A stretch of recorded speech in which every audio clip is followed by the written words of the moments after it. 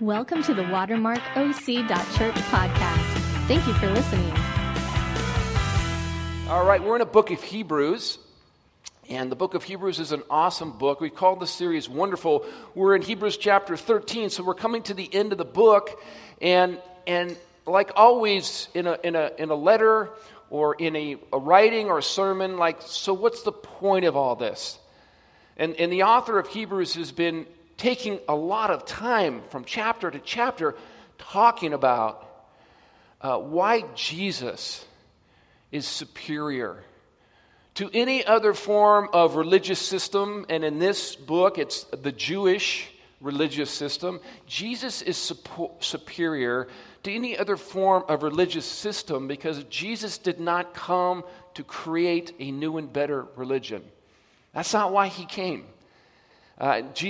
Christianity is not a religion, although we can make it a religion, but it's not a religion.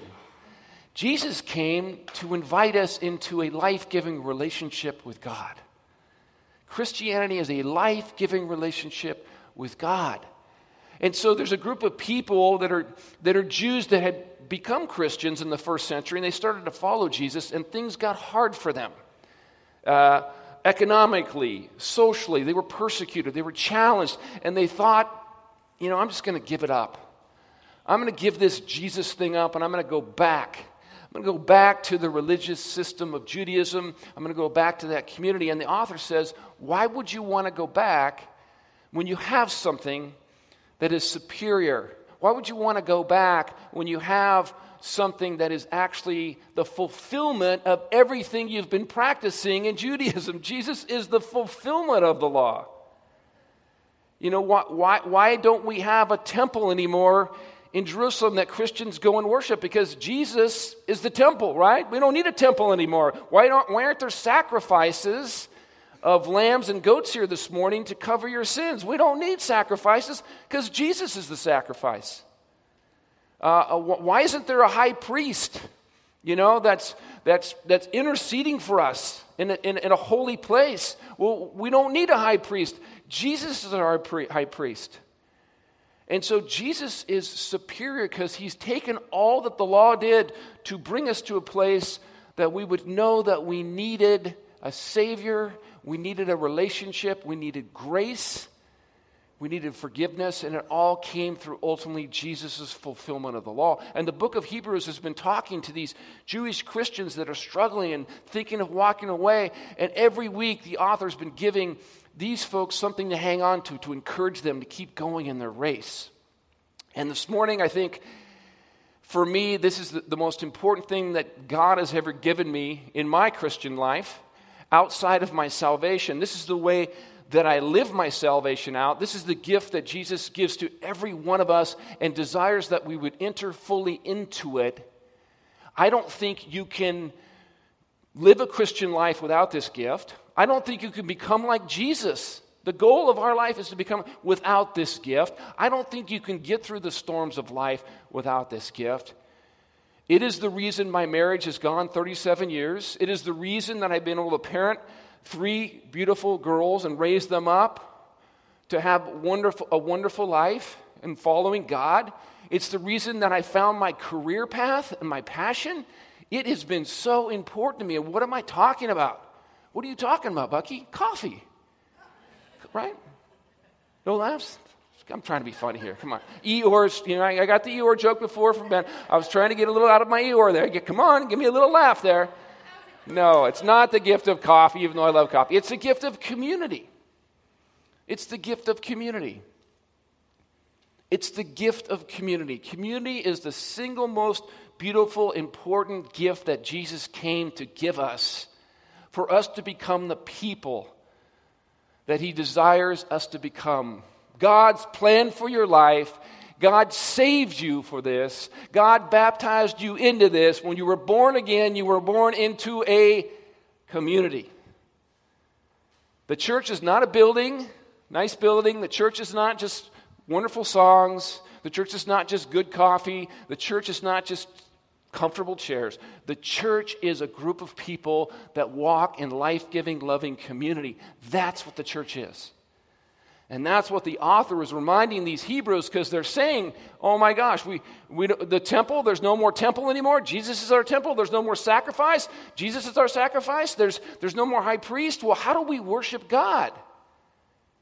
How do you worship God if there's not a temple to go to worship Him in? How do you worship God if there's not a high priest to intercede for you? How do you worship God if you don't take a sacrifice? What is acceptable worship to God for people that have been worshiping God thousands of years through rituals and religious practices? What is worship? And the author is going to say worship is community. That is the acceptable worship of God. Now we worship God in loving community, right? If we have great songs up here, and I love the songs, and we have teaching that's good from people other than me, because I struggle with it, but if we have great teachers, and if we have amazing offerings, and if we have excellent prophecies that are given, guess what? If we don't have love for one another, the Bible says we gain nothing out of this service. We've wasted our time. 1 Corinthians 13, if you want to look that up, it says, if I have all these things, but I have not love for the people in the circle, for God's family, I gain nothing but a religious practice. That's how powerful, how important, and how life-giving community is for flourishing on this planet. Therefore, because of all the stuff we've talked about, all the things that Jesus is the superior high priest, Jesus is the superior sacrifice, Jesus is the Son of God, since we are receiving a kingdom from Him that comes by grace, right? How do you become a Christian? You accept God's gift of forgiveness through His grace, through His death for your sins, through His resurrection for your life, and you trust that, and you receive a kingdom. You don't just receive an individual ticket to heaven. You are a part of a kingdom of God, a community of people. That's a part of what you are put into. It comes from grace. Since we receive a kingdom that cannot be shaken, let us be thankful. And here's the question, and so worship God acceptably. How do we worship God acceptably? Is it about the right place and the right sermon and the right communion practices and all this stuff that we talk about? It's about the right heart towards the people that are sitting next to you. You want to worship God? Love your brother and sister. You want to worship God? Love your neighbor. You want to worship God? Love your husband and your spouse. You want to worship God? Love your children. That is the worship that God has brought us into because of the body and blood of His Son. We're in relationship with God. We love God now because we've been brought into this loving relationship with God. And what is the outflow of that love? To love one another with authentic, life-giving love. Thankful, so worship God acceptable with reverence and awe, right? Wow. For God is a consuming fire. What is at the center of the universe? Right? Beyond all the molecules and atoms and all the stuff that's physical matter, what is at the center of the universe? The core of the universe, the core of creation is Trinitarian love.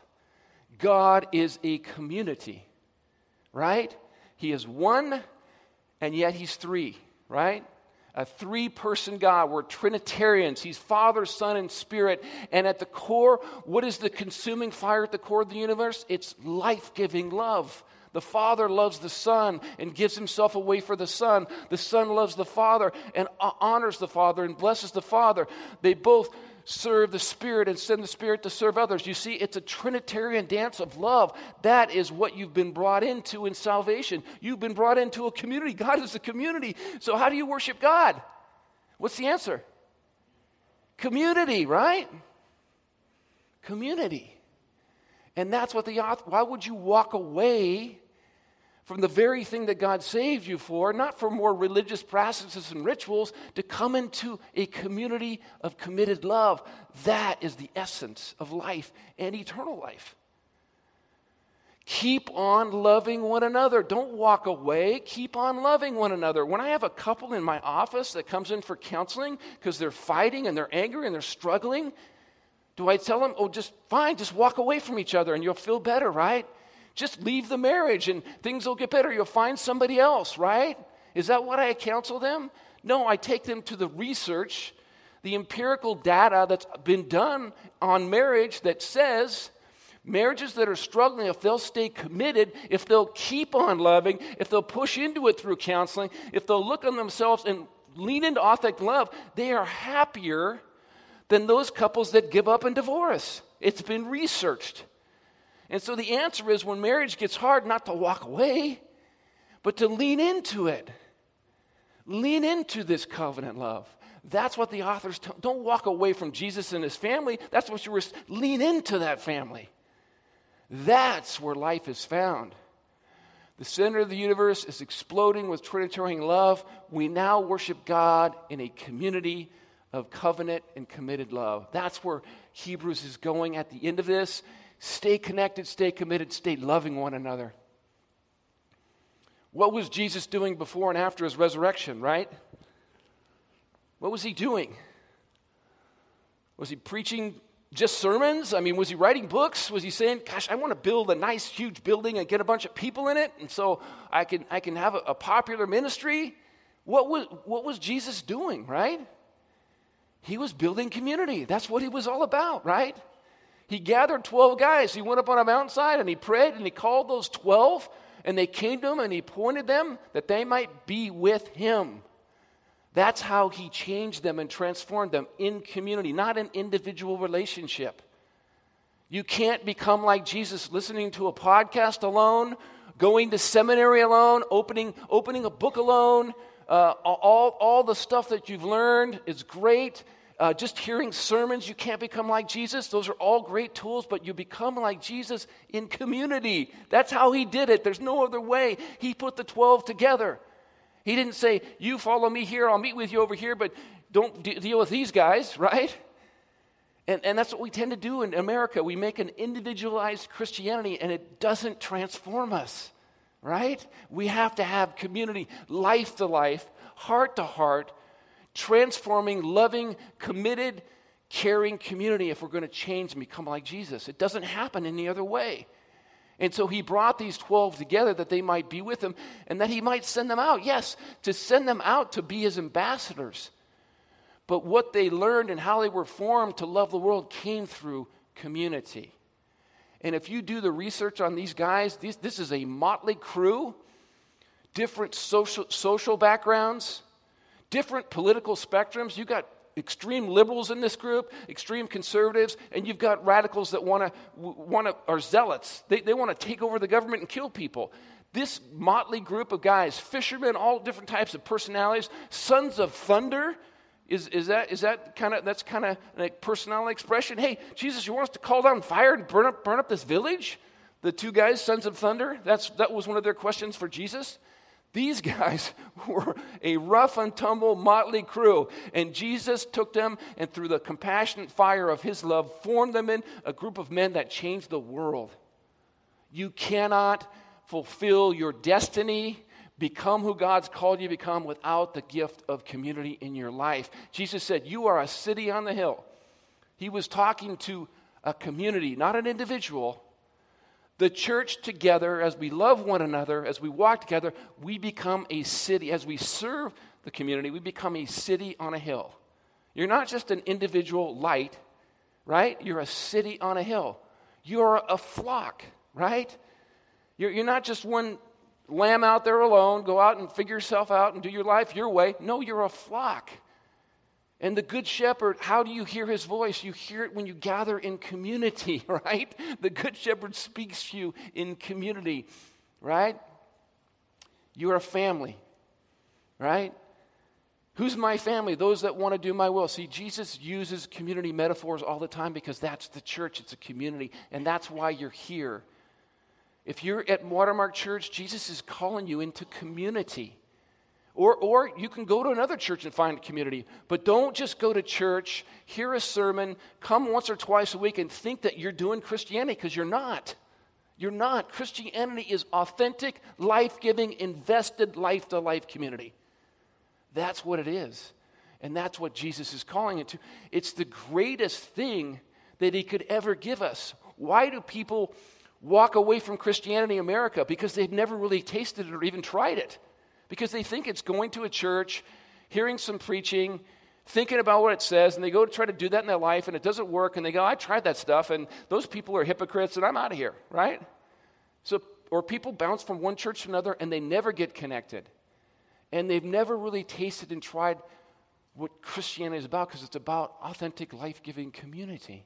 That was Jesus' prayer, right, for his disciples. What was his prayer?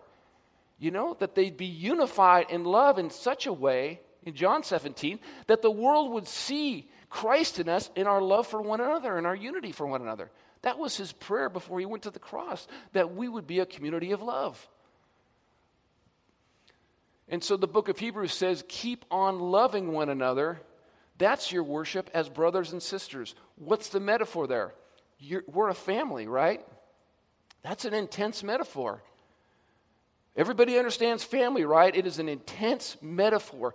The Christianity turned the first century world upside down because the family love, the brotherly love, the Philadelphia love that they had for each other changed the world. They adopted orphans. They loved widows. When the society threw out leftover people, they loved the orphans. They loved the widows. They went to the sick and the poor at the risk of their own life. And they were this loving community, and they loved one another. Here's a guy that's a skeptic of Christianity. His name is Lucian of Samosata, and he wrote about the Christians. And this is what he said. He was skeptical towards Christianity, but this is how he described Christians. He was actually making fun of them. It's a satirical writing. Their founder convinced them that they should be like brothers and sisters to one another. Therefore, they despise their privacy and view all their possessions as common property.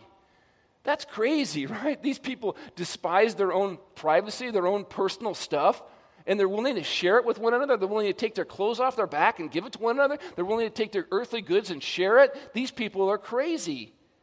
It was that crazy love that actually turned the first century world upside down, and why Christianity is alive today in the world, and Rome is just a relic. The most powerful nation in the world, Rome, making fun of Christians. Rome does not exist. You can go see the relics today. Christianity is flourishing in the world. A third of the globe is Christian because of this flourishing, committed family love. What's the most important influence in your life? Your education?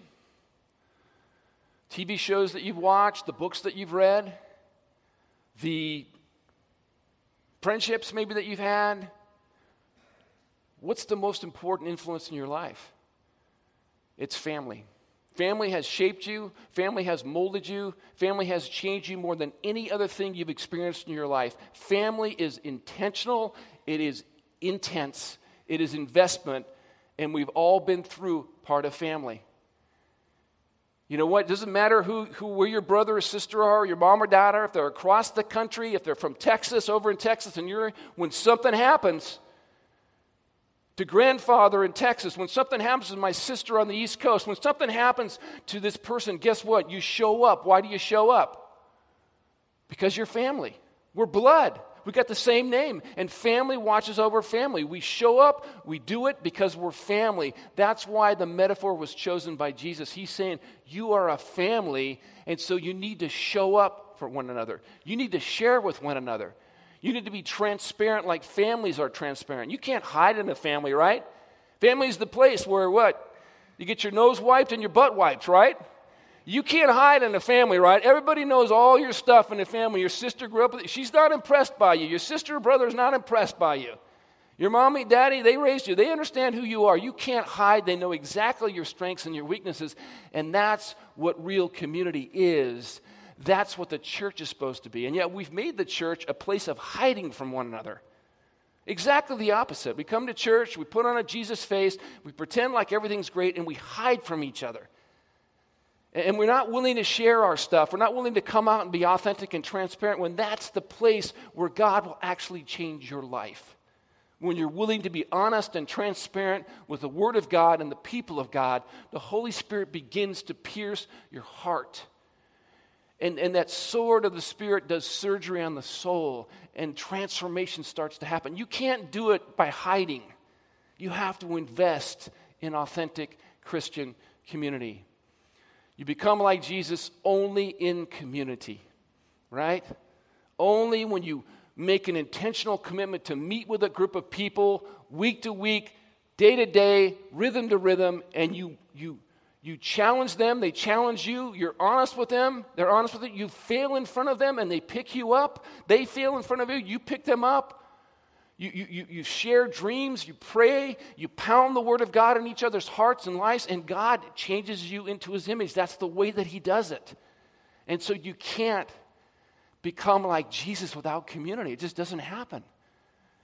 And that's what the author is saying to this. Keep on loving, keep being a family, keep showing up, keep being transparent, being authentic, keep sharing, keep loving, and that fire is going to change you and make you into a different person. But the Christian church was not just an intense community, a family. It was an incredibly open community. Many families, like a church like this, can become a clique, right? We become so ingrown and so about our little circle that nobody can break in. But the early church was incredibly intense. It was also incredibly open to strangers and aliens and broken people and foreigners. Look at what it says. Do not forget to show hospitality to strangers. Keep on loving one another as family, Philadelphia, but also Philoxena. Practice love of strangers as well. That's why the early church was so unique. They loved one another, but they also loved the foreigner, the alien, and the stranger, and they welcomed them in. For some, by doing so, some have shown hospitality to angels without knowing it. Intense, but also inclusive. Open your life and resources to those who you can't benefit from. What is America about? What is Newport Beach about? What is Orange County about? Winning friends and influencing people, right? I want to hang out with those guys, man, because if I might get that deal, right? Well, if this guy knows me and he gives me a recommendation, I'll get into that school. You know, if I'm on this team and this team goes, I'm going to get the scholarship, right? It's always about being with the right people in the right place, right? What am I going to post, man? Let me post with these friends, and then people will think, man, I got it going on, right? Well, guess what? The early church, they loved the homeless people that couldn't do anything for them. The homeless people who couldn't give anything back. They loved the homeless. They loved the orphan that had nothing to return, right? They loved the sick and the hurting that had no place to serve but needed to be served. And that's what they loved the stranger. They showed radical hospitality and shared their resources. And the love of God poured from their family, and many people were added to the family. The ancient world was built on something totally different, the patronage system.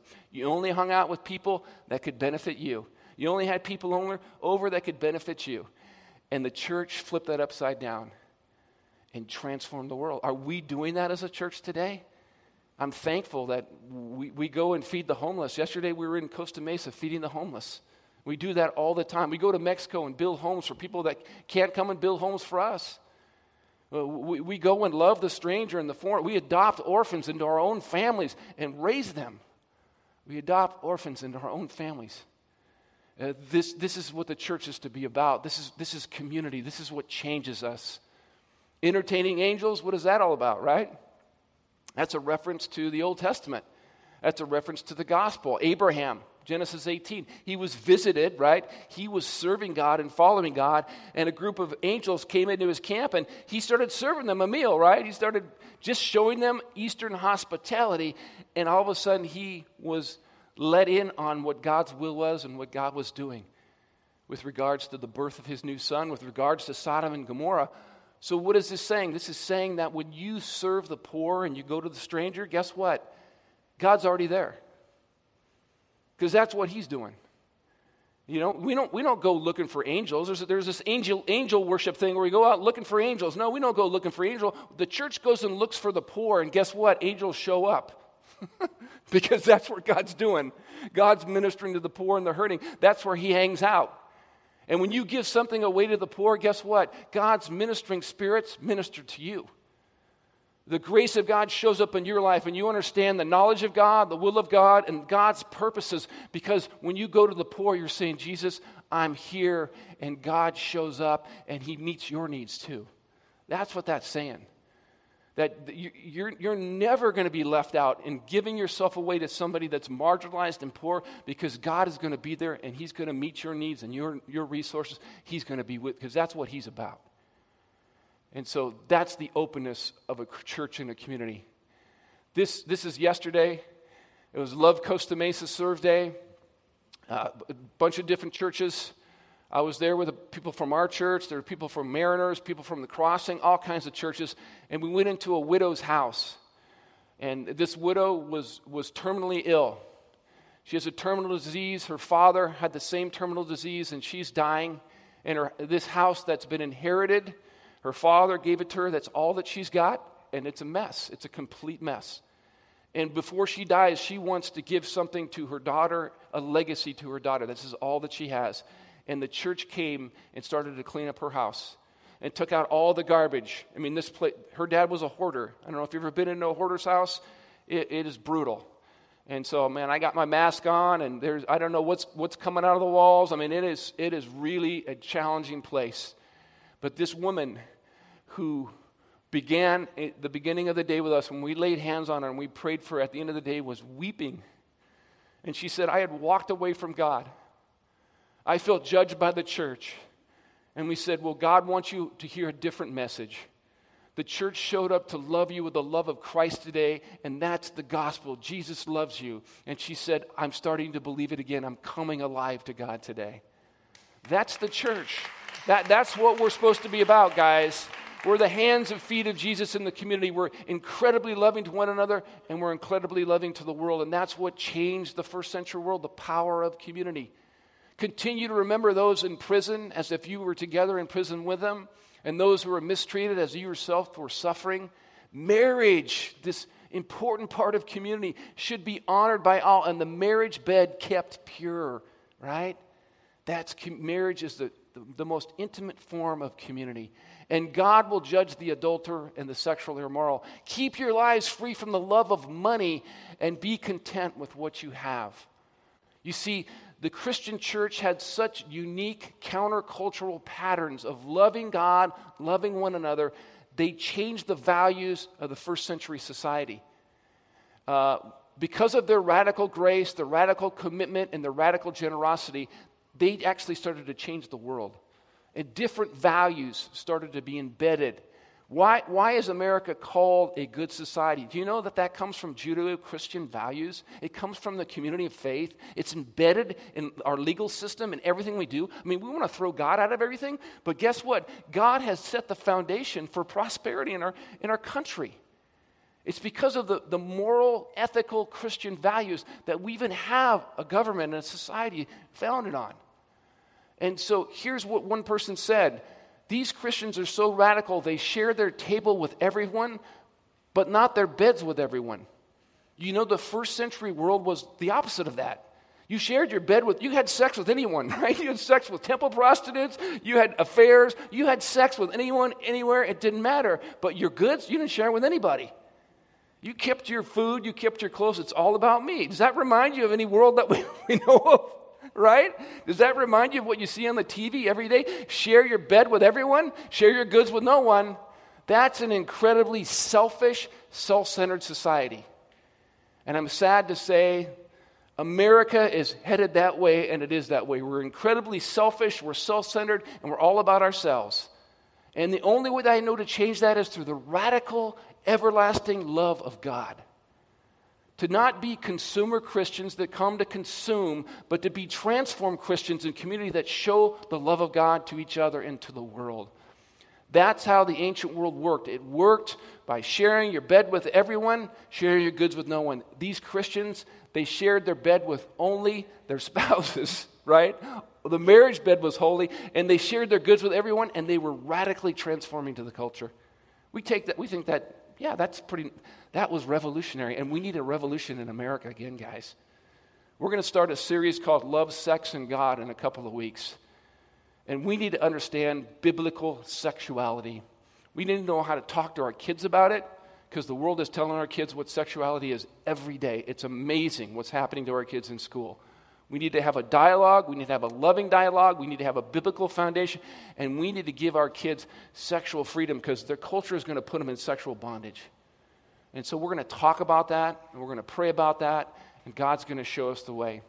But this is the community commitment that we need, and God wants each one of us to be committed to community. Are you committed to community today? Have you made that investment in your life? Have you chosen to be all in at whatever church you go to? It doesn't have to be Watermark, but whatever church you go to, I think the scripture says you need to be all in that church. You need to be committed to the people in that church. You need to be in life-transforming relationships. Otherwise, the church is not going to be the church.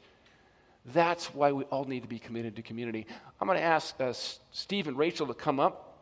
They're new members of our community at Watermark Church. And before we end our service, I just want them to share their story. These guys, who wouldn't want to be in community with these guys, right? Look at this. Awesome. And they have a beautiful little baby boy too. He's being cared for over there, but he's awesome. But guys, how did you come about finding Watermark as a community? How did you choose this church? Well, we found Watermark, I can tell you exactly 9 months and 20 days ago. And I know that because that's a day that's forever seared in my memory. Rachel was pregnant at the time, and as a result, we started thinking differently. We got a little kid, we're going to be responsible for him. Where do we want to raise this little guy? And we decided, we really want to do that in a very family-oriented community of people. So we started looking around for different churches, and Rachel found, I think she was driving on the freeway and said, well, there's one, let's try that. So we jumped in, and, we walked in the door, and the most welcoming group of people I've ever come across. And first thing, we see Ben, and we're like, hey, we know you. And he's like, what are you guys doing here? And then he's like, let me introduce you to the head pastor. So he takes us over to Bucky. And I'm like, I remember you from the church I grew up at. And so right away we're seeing some familiar faces. And then during worship, God very clearly said, welcome home. This is your new church. And just in case you weren't sure that was me, she's going to go into labor tonight. And sure enough, she did. And so here we are. So if you want to induce labor, Watermark's the place. That's what I'm saying? Yeah. Oh. Awesome. What about you, Rachel? I would echo everything that Steve said. And then, so George was born about 30 hours later. It was a crazy labor. And then we stayed away for 6 weeks because paranoid, new parents, germs, But then our first week back, Pastor Ben was giving an invitation for the women's Bible study. And so I took a leap of faith and signed up. And through that Bible study, met an incredible group of women, all different ages and backgrounds, and definitely an authentic group that I've grown a lot through. Through that group, also met Pastor Bucky's wife, Kathleen, and she got me plugged in to the women's ministry there to serve. And then I also met Pastor Jerry's wife, Sandy, who mentors young moms. So that's kind of my story, how I got plugged in. And it's been a very, it's really become a family. Like everything you were talking about, I know a lot of these women throughout the week will like text each other encouragement or meet up for coffee, or it's definitely become a family, which is what we're looking for. Thank you, guys. Thanks for sharing your story. We appreciate you so much. So that's the choice to say, I'm just not coming to a building or a sermon. I'm coming to a family, and I'm choosing family. If you're choosing Jesus, you're choosing family. You're choosing the people around you. And I'm going to be in life-giving relationships. I'm going to give to them. They're going to give to me. We're going to walk together, and God's going to transform us. And that transforming love is going to go out and spill out into the community. And that's what a church really is. And so I just want to encourage you, if you haven't made that choice, some of you have fully dove into community, and I'm so thankful that you have. Others of you kind of have your toe in the water, and you know what? My encouragement is to take a little bit of a deeper dive. Get involved in a community group. Ben or myself would love to help you get involved in a small group, a men's group, women's group, couples group. Get involved maybe in serving and giving back here. That's a way to find community. And this is a family and people that serve together. We have family community when we're making the coffee and when we're doing things. We're talking about God. We're praying for one another. Get involved in serving. Maybe going and serving the poor with us. It's a community. It's a family. We serve the poor. We have great relationship building and investment there. Maybe it's just hanging out after church a little bit longer. 15 minutes and get to meet some people and share some stories. Invite somebody around you to lunch and find out what an amazing person that person is or that couple is. Just take a step and make an investment in community, because it will be life transforming. It will change you, but it will be a part of Jesus' plan to change the world around you. That's what it's all about. I'm going to pray for us. We're going to come to the communion table. We're going to worship God and respond and take the bread and cup.